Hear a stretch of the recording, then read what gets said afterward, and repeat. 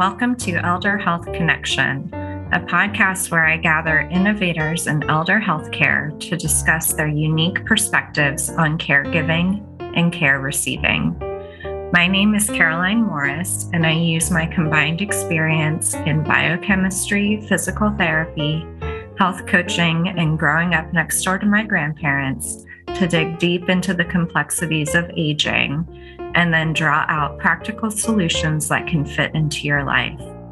I record this show from my home in Alexandria, Virginia, sometimes with the input from my dogs, Benny and Barry. Thank you for joining us today. Today, I'm thrilled to introduce you to Perry Brubaker of Brubaker Prevention and Health Promotion and the Academy of Prevention and Health Promotion Therapies. Perry is a certified prevention and health promotion therapist. She traditionally trained as a physical therapist, having completed her Master of Physical Therapy in 2001, and then later she went on to receive her Doctor of Physical Therapy in 2010. In her 20 years of practice, she has worked in various orthopedic physical therapy settings to include sports medicine and work injury management, and has published on this topic in the Journal of Orthopedic and Sports Physical Therapy. She also maintains a small lifestyle management practice in the Peachtree, Georgia area. Perry's experience in occupational health, work injury management, disease management, and individual lifestyle management has taught her that sustainable employee health and productivity requires merging these systems. As a result, Perry operates at the intersection of safety, injury, and health well-being for companies and organizations. Perry has become a very important person in my life, and I am so excited for you to get to meet her today and to learn how her background can apply so beautifully into the world of older adult care. Hi, Perry. Welcome to the show. Hi. So I'm so excited to talk with you today and to introduce you to some other people. So I met you last summer through the PT Health Study, and you quickly became a mentor for me in the field of wearable devices and health technology, but also more broadly in wellness and prevention and population health. So I'm so appreciative that you're here today. Thank you, Caroline. That is lovely. Thank you. Yes. Thank you. So can you give us a little bit of an introduction to the work that you do? Currently, or just like my career in general and how I got to this space? You can give the career in general overview. Okay. I am, I'm trained as a physical therapist. I really went down the road of orthopedic physical therapy, like so much so, even in like school and training, that like I would have been not safe with pediatrics or neuro or anything like that. When I finished school a million years ago, it feels like I went straight into the work injury management area. So the idea of working in populations was always kind of like my foundation or my entry into physical therapy. And I definitely came away from that and did some like sports medicine for a little while, and then just stayed in the general orthopedic, and then really landed in neck and back physical therapy, that area, when I was doing my individual practice. And I would say that as I approached my 40s, probably somewhere mid to late 30s, I realize it's not just musculoskeletal anymore. That musculoskeletal is actually kind of the blaring sign that says something else is going on in your life. And that's when I started to look for more of a holistic, was in my mind at the time, approach, but it was really a prevention and health promotion approach, where you're looking at kind of just how a person lives, works, and plays, and in order to treat any musculoskeletal issue. From there, it just grew because the idea of how you live, work, and play, I understood the work component very, very well because I had started in work injury management. And I was like, oh, like it's just environmental, like where you are, and then also where you are in your life. And so now all of health is through the lens of the season of life a person is in and the primary environment that they're in at that season of life. So that's kind of where I am right now. There's so much wisdom in that and practicality as well that, it's probably looking through that lens. It's no wonder, a knee arthritis is flaring up if you start to look at what phase of life someone's in, what their work environment is like, whether that's paid work or unpaid work. That's right. Yeah. That's right. Yeah. It's all interconnected. Yeah. So, yeah. I know as much as we want to separate things out and focus on specifics and targeted approaches without knowing the broader context, it's really hard to get lasting results. Yeah. Yeah, for sure. Okay. So how did you get involved with the PT health study? Sure. So the organization that you and I are involved in that people on your podcast may not know is called the Academy of Prevention Health Promotion Therapies.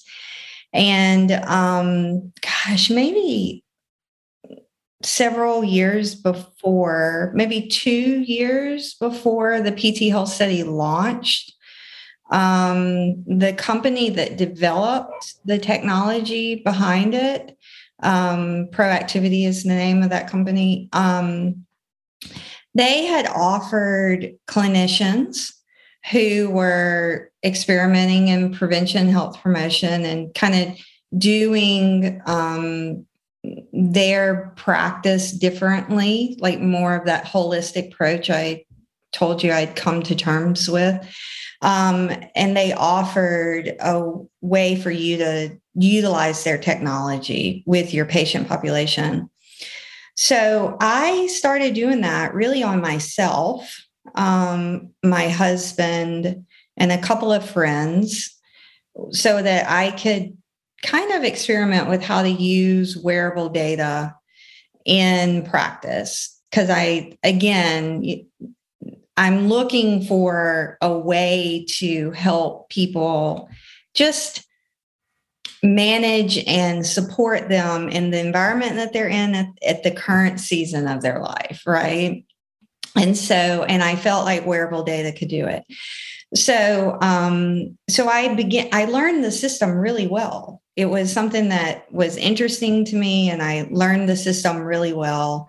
And I started having conversations with Proactivity about, through my clinical lens, what I felt like its potential was. And they were using it in populations that they interacted with. And then they really wanted to upgrade the system, make the whole approach standard, and see what they knew with it. And so they came to the APHPT, the Academy of Prevention Health Promotion Therapies, that I'm involved in, and said, would you like to run a project with us? And Perry, we would like for you to be involved because you've been using the system and you understand the system, and this is kind of what we want to create. And so I said, yeah. I thought it was a great, exciting idea. I didn't really know what I was doing or getting into. And so that's really how I got involved. It was just me saying yes, because I understood a little bit about the system. Okay. And can you explain what a wearable device is for someone who doesn't know and why a system like this might be needed to Yeah. make sense of the information? Sure. And I'll speak, if I think about like your population of people that you're reaching on this podcast, I'll give the example through that lens. So a wearable device is also known as a smartwatch. And if you think about how we all had like cell phones that were dumb, not smart, they didn't have all the computer screens and stuff on it. They still had buttons, but it was like new technology. Okay, so a wearable device or a smartwatch is basically that. So it's taken like a regular watch and it's put a computer in it. So it makes it smart. And so that info is able to collect all sorts of information about your own physiology, what your heart rate is, a measure of stress it collects. It also can help you understand your sleep a little bit more.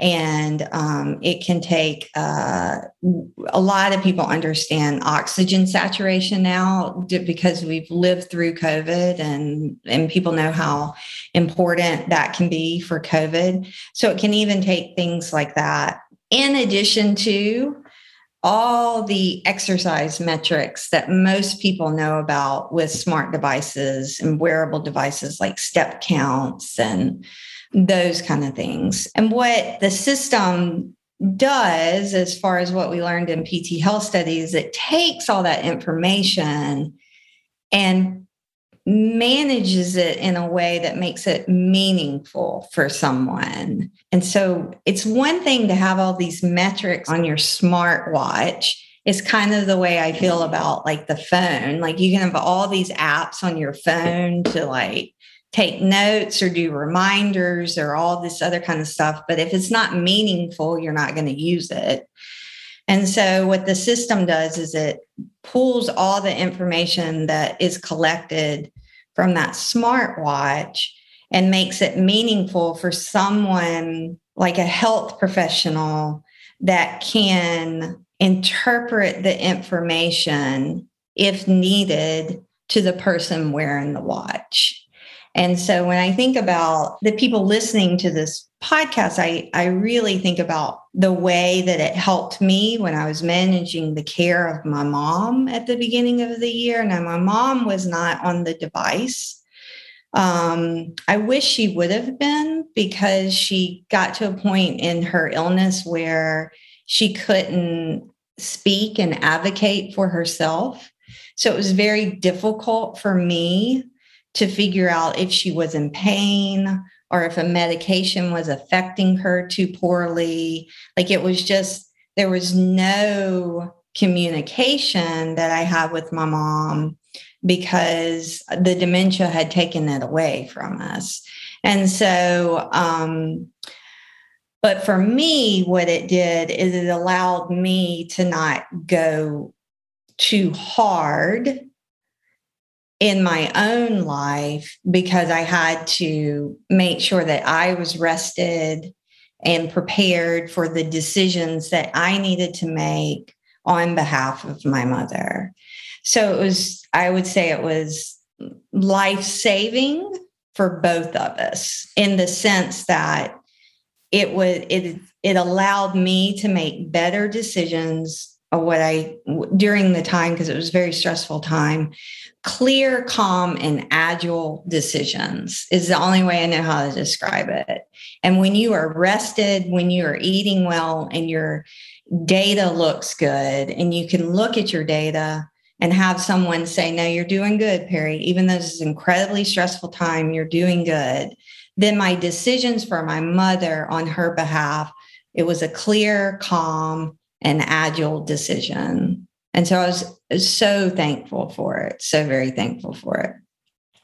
That is such a meaningful application of a smartwatch, and probably one that very few people have thought of before. But I think it's very tempting as caregivers to think, well, I'm not as bad off as the person I'm caring for, so I don't deserve, need, whatever to sleep or take care of myself and need to keep giving all the time. But what you were able to recognize is that you were not going to be doing the right things for your mother if you kept going without a break. Oh, for sure. I would have had a rabid brain, and it would have showed up in my data. And it did at times. And what it allowed me to do is call on a family member at that time. So if it got to where, I was trending in a direction, because sleep is a big deal when someone in your life is not doing well, or you're in hospice or something and you're trying to navigate that season, right? And so there were times where I would have 3 days in a row where I just physically could not, even though I was preparing and to the best of my ability myself for successful sleep, because your mind is just going like this. I would wake up really not rested. And so during those times, I was able to say, do I have to make this decision today? Do I have to make this decision today? Because this decision is not the best decision for me to make today because I'm not rested. And then if it was a decision I had to make, then I could bring in family members who could help me have that clear, calm, and agile mind so that I could make the best decision. But it was my ability to say, yeah, I'm not sure if this is the best decision because I'm not rested. So for me, it was, like I said, it just made me feel better about whether this is true or not, Carolyn, I don't know. It just made me feel better about the approach that I was making for my mother in a very, very stressful time. Yeah, and it sounds very strategic and a way that you could learn to trust yourself and your decisions when you were feeling good and maybe not second guess them so much, and then avoid some of the bad decisions by calling in other people when you needed more support. Yeah, I never really thought of it that way, but I think you explained it really well. First of all, when a parent is dying or someone in your family is dying and you're doing the hospice process and you're making all of those decisions, there's just decisions. There's no good decisions. There's no bad decisions. They're just decisions. And so what it allowed me to do, what the data allowed me to do is have that strategy. So it lessened my guilt later on after my mom passed. So I don't have any of we all have guilt after someone in your life passes when you've been making decisions, but I don't have that should I have done this? What if I would have done this? And what I have is I made the best decisions with the information I had in the moment that I had. And if I couldn't make the decision, I reached out to the people to help me make that decision. And so those are the things that I get to tell myself. And I'm grateful for that. I'm grateful for that for sure. Yeah, what a gift and a relief, because there's so many instances where things don't play out that way and people live with a lot of burden and guilt. Yeah, they do. And I'm not saying if you put a watch on, that's what it's going to do. I think I understand my physiology so well that when I got to that point in my season of life, I was like, holy cow, I cannot be making this decision today, or I cannot drink a beer tonight. That was probably a lot because I like to drink beer. I like a nice hoppy beer. And because I know what beer does to my physiology and sleep, even having one beer during that time of my life that would have robbed me of more quality sleep. And I still would have had to wake up the next morning and be hit with a lot of decisions for my mom's care. It just, the beer all of a sudden became not worth it to me. And then if I wanted to drink a beer, like I needed to let my brother know, okay, tomorrow it's your shift. I would like to drink a beer and just kind of relax a little bit. And you're going to have to make the decisions tomorrow. So yeah, it just created some sort of like strategy, I guess, but I never thought of it that way. So yeah. Yeah. So let's say someone is brand new to this world of wearing a smartwatch and trying to understand their own physiology beyond, an annual physical. Where should they begin? How could a healthcare provider help in this? What are your thoughts around that? I think two things. One is they have to pick a device that speaks to them. There's so many devices out there. So you don't even have to go to a healthcare professional. You can just go to, like, if I think about if it's an older adult, they can go to their adult child and say, help me understand this. Now I'm going to speak to the adult children. You need to be patient. Because there are things that like the generations learn differently. I remember my aunt, my mom's sister, who lives near me.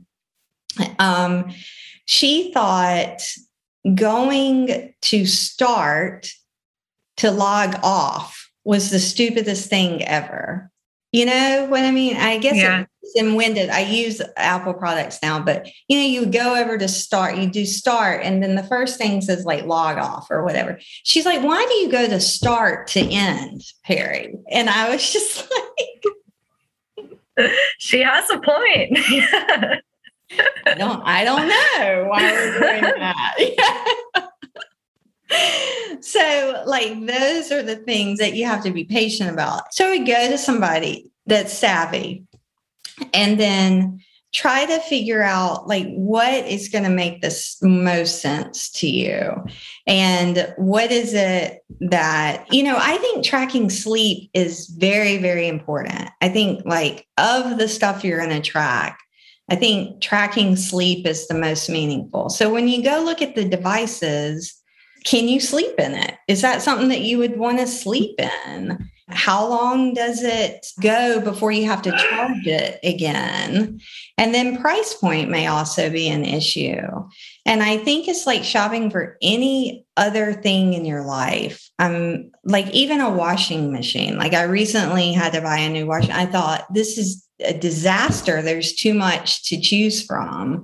And so if you can have one aspect that maybe you want to track that you think is important, maybe it's sleep, maybe it's your steps, just start there with some sort of entry level and see if you like the information. Because in technology, there's always a greater and better model that you can upgrade to. So I would first try to figure out, does having that data for you bring any meaning to you? And then start with somebody that's already doing it so that they can help you understand it. And then if there's no one doing it, there are some programs in place where you can get connected to someone like yourself, Caroline, that can help them walk you through it. And that's a lovely, lovely service to have as well. I love how you framed it of, using your resources of the people around you, tapping into their knowledge. And then I love that you noted about sleep, what you're actually willing to sleep in, because that's a barrier I'm finding with a lot of people is they don't like to wear anything on their wrist to sleep.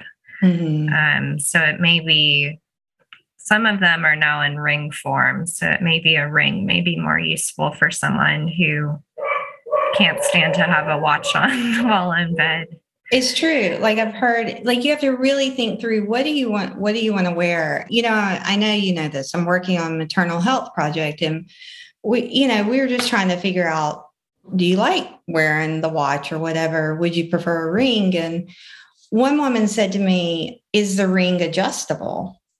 Because I'm just getting bigger and bigger as the months go by. And I thought, you know what? I would have never thought that. It's been a long time since I've been pregnant and my hands have been swollen. You know what I mean? I probably wouldn't want a ring either.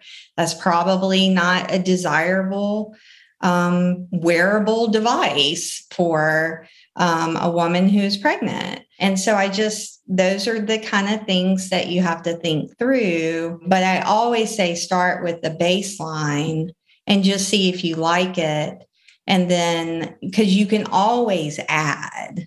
What you don't want to do is spend like $500 on something and hate it and never really track your health when it could have been meaningful for you, but your just entry point to it turned you off, Yeah, such good advice. And then let's say someone has had a device they've used off and on, they've got some familiarity with it. What would be the next step to better understanding what's going on with their bodies? I think the number one thing is what is meaningful for them in their health. Because you're not going to wear it and use it and look at it if it doesn't bring you meaning. So, are you experiencing a time in your life where there's something about your health that you want to change? My argument is there's something in the wearable data, I bet, that could help you measure that. So a lot of people say, I want to lose weight. Let's just use that example. It's just the thing I hear a lot of times. I want to lose weight. And so, yes, there's a way to measure if you're losing weight without buying a smart device, and it's just a good old bathroom scale. But that bathroom scale doesn't have any meaning. As a matter of fact, it's actually shaming to them a lot of times. Every time there's just this stress before you step on the scale if you're trying to lose weight. And so the nice thing about wearable data is that if someone is able to explain to you that weight stays on with a certain change in your physiology, like if you're never really able to rest your mind and body, then you may be, as a defense, holding on to your weight. Your body, your physiology is doing that. And then someone can help you maybe look at sleep and say, okay, the reason you're probably not able to lose the weight that you would like to lose is because your quality sleep is not where we need for it to be. And no one would take sleep and attach it to weight, right? But there could be a relationship. So what I would say is if there's something in their health that they feel like they can't ever solve, weight is a huge one for a lot of people. They feel like they cannot solve their weight issue. What I would say is try a different approach, use wearable data, and see what's going on in your physiology. Forget about the weight. Change your physiology. And I guarantee you, well, I can't say guarantee on a podcast because we're being recorded. I bet if I was a betting woman that weight will drop off as a side effect. That's what I would say. I don't know if I answered your question, but that's what I love that answer. Excuse me. I think for my own journey using it and watching the data with other people, our health is so variable and it can feel so random at times. And, a healthy food for one person is not a healthy food for another person. That's right. Same with sleep hours. What exercise is right for you probably isn't what's right for me. And so to have a tool to get some insight into what does my body need today can be so useful. You bring up a term, this has come up a lot this month for me in a couple of conversations, but it really is health equity. So the problem with health in America across the board is that everybody's wearing the same type of shoe and the same size of shoe. So we have on some feet are too small for it, some feet are too big for that shoe, but we've designed a shoe, which is this what your cholesterol needs to be. This is what your BMI needs to be. This is how much exercise you need to do. This is the food that you need to eat. It's all this nice, like one shoe. And to your point, some foods for some people work, and that same shoe doesn't work for someone else. And so what it does is it allows you the grace of living within your own physiology and not worrying about what everybody else's physiology. Now, the approach is going to be standard. We all need to eat well. We all need to move a little bit. We all need to sleep well. We all need to have some stress coping mechanisms, and we need some good social connections. That's pretty standard, but it's very customized to the physiology of the person. And what we're doing in health and healthcare, quite frankly, is we're giving everybody the same size shoe. And like, it's terrible. And it doesn't it fits some people, and you get mad at them. You're like, why are they so healthy? It's because the shoe fits. That's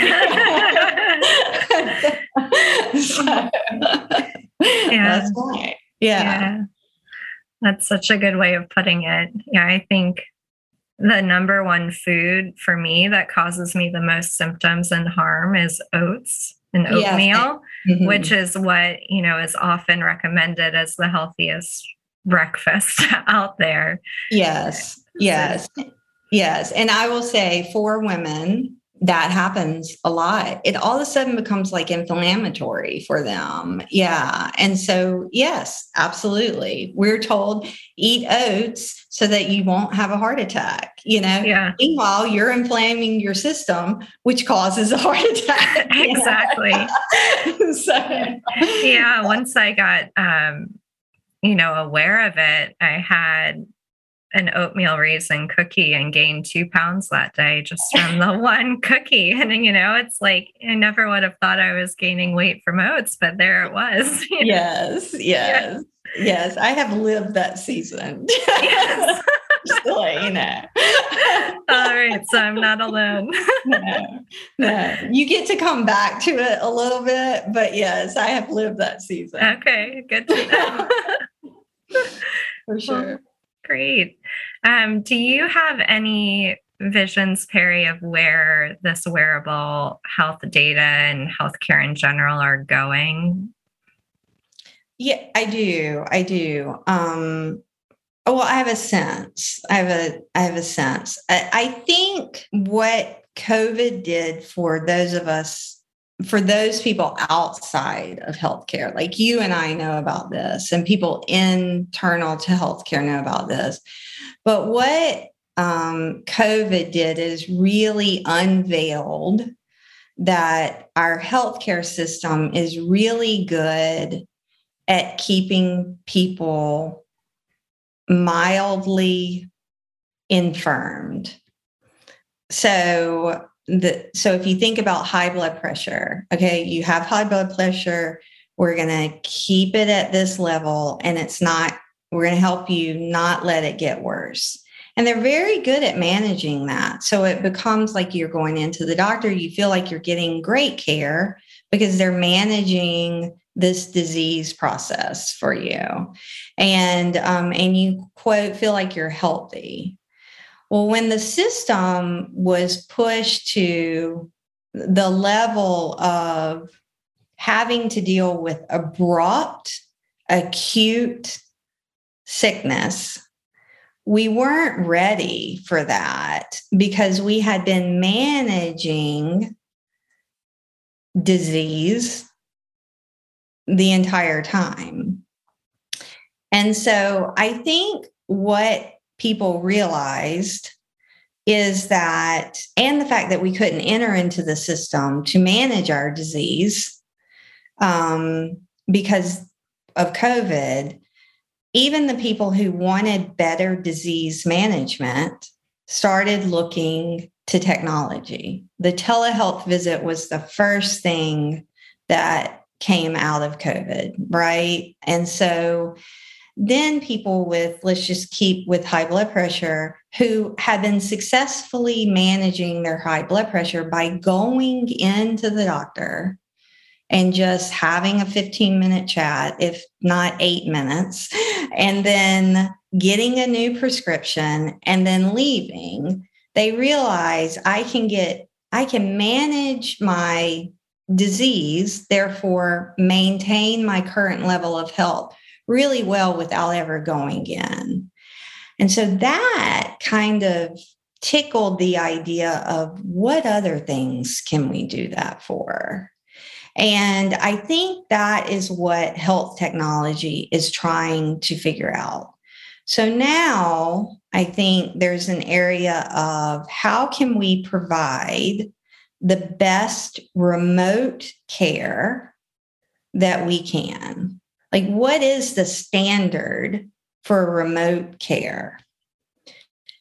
I'm not sure that we have a standard yet because we just really started it, right?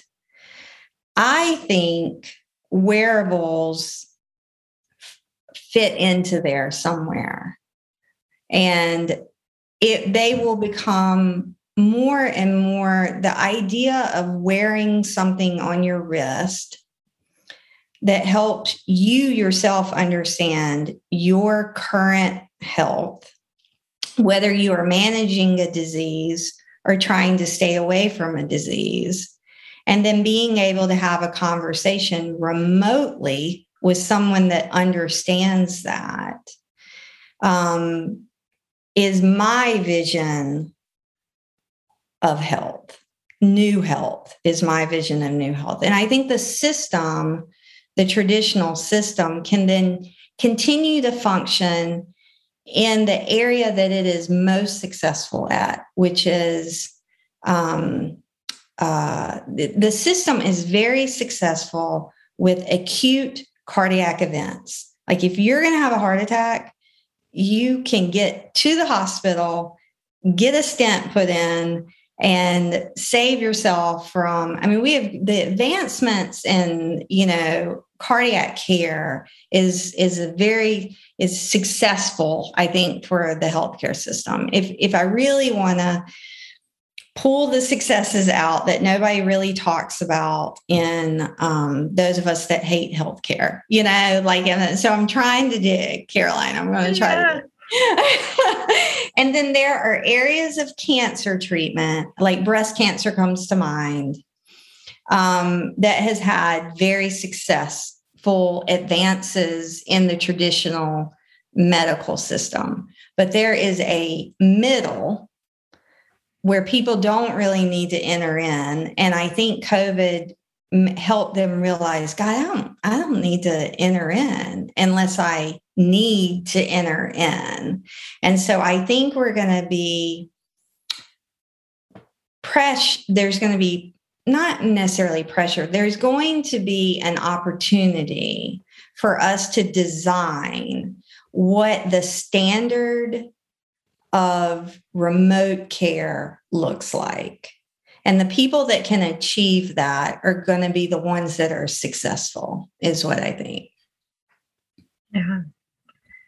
That makes a lot of sense of, having a device be kind of the real-time monitoring, which is most often more useful than getting, for example, a blood pressure check once or twice a year in an office, which is a foreign environment, to where people live most of their lives. Exactly. Yeah. Exactly. And then to build up those relationships remotely could be quite beneficial. Oh, if you want to even go back to absolutely. If you want to even go back to the original opening to this live, work, and play, just because this happened to me last week, is that to your point, like there are even smart blood pressure cuffs now. So I think about the population that's listening to this podcast. If blood pressure is of concern for them, whether it's too high or too low, sometimes in the older adult population, the problem is it's too low because of a medication, right? Well, you can purchase a Bluetooth enabled blood pressure cuff that can collect it in an app on your phone so that you have a month's worth of data before you go into the doctor and they say, actually, it's a little high today. We probably need to increase your blood pressure medicine. No, because they're fainting at home and here's an entire month of blood pressure readings. You know what I mean? So, yeah. I mean, it just makes it empowers the patient a little bit more to understand their health. It also pauses the busy provider. I just feel like they're going to receive it a little bit better rather than I hear some patients say, if my doctor tells me to quit Googling one more time, you know what I mean? And so they're no longer Googling. There's like, hey, this is what my physiology is doing. And then it can help create a conversation. And then the provider can pause and go, you know what, you're right. It's probably just because you don't live here and you're here. And I just want to make sure you like me. And it's just maybe the building you don't like. You know? Did the front desk person piss you off? Like, what? Do you like me? I mean, yeah. Think about that flip, you know what I mean? And so I think it's great. I think it's just wide open to increase communication between provider and patient, and also just make the whole experience, even on the provider side. Like if someone brought me a month of blood pressure readings, I would be like, holy cow, this is so helpful. Thank you so much. And then like be able to have a more meaningful conversation. And when I think about really older adults, the blood pressure being low is a big, big, big deal, you know, because then that contributes to falls, right? So that's very meaningful too. And then that on top of some wearable data could be super meaningful as well. Yeah, absolutely. Yeah. Okay. Well, thank you, Perry. Any parting words of wisdom for us? Considering your audience, I just having the experience with my mom, I think there's a lot of opportunity in using technology to make the experience of aging more joyful for the caregiver, as well as the person who is aging. And I think it can create a lot more agency for the older adult who sometimes is wrongly classified as not intelligent because they're slower in their responses. And I think it can create an incredible sense of agency. And I hope to see, while I'm not currently working in this area right now, I do hope to see some meaningful work in this area, because this is a part of the lifespan that can be very stressful if you don't have decision support and physiological support as well. So yeah, I'm really excited for the opportunity that technology could bring to the listeners of your podcast. Beautiful. Thank you. You're welcome. Where can people find you if they would like to reach out to you? Oh gosh. Let's say an email. It's probably great. I don't mind if someone calls me, but an email, I'm pretty good about checking email. Like I'm not one of those people. So if they do want to reach out to me, they can email me. It's Perry, it's Perry dot Brubaker, Brubaker at aphpt.org. And they are welcome to shoot me an email. And then if it sounds like I need to take a call with them, I'll totally take a call with them. I would love to communicate with anybody who finds this of interest or wants help navigating being connected to some wearable data with some decision support from a healthcare professional. I'm more than happy to do that for this area of the population. Thank you, Perry. That's very generous. You're welcome. Yeah.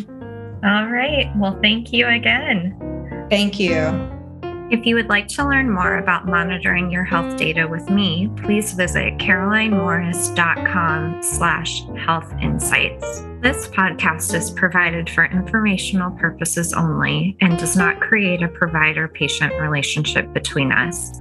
If you have questions about your health, please speak to a qualified health professional. If you would like to learn more about working with me as your qualified health professional, please visit carolinemorris.com. Did you know that gratitude is good for your health? If you found value in this episode, please share it with a friend and leave a rating or review. To keep the connection going, subscribe to Elder Health Connection on your favorite podcast player to get immediate access to upcoming episodes. Thank you for listening. With love and gratitude, Caroline.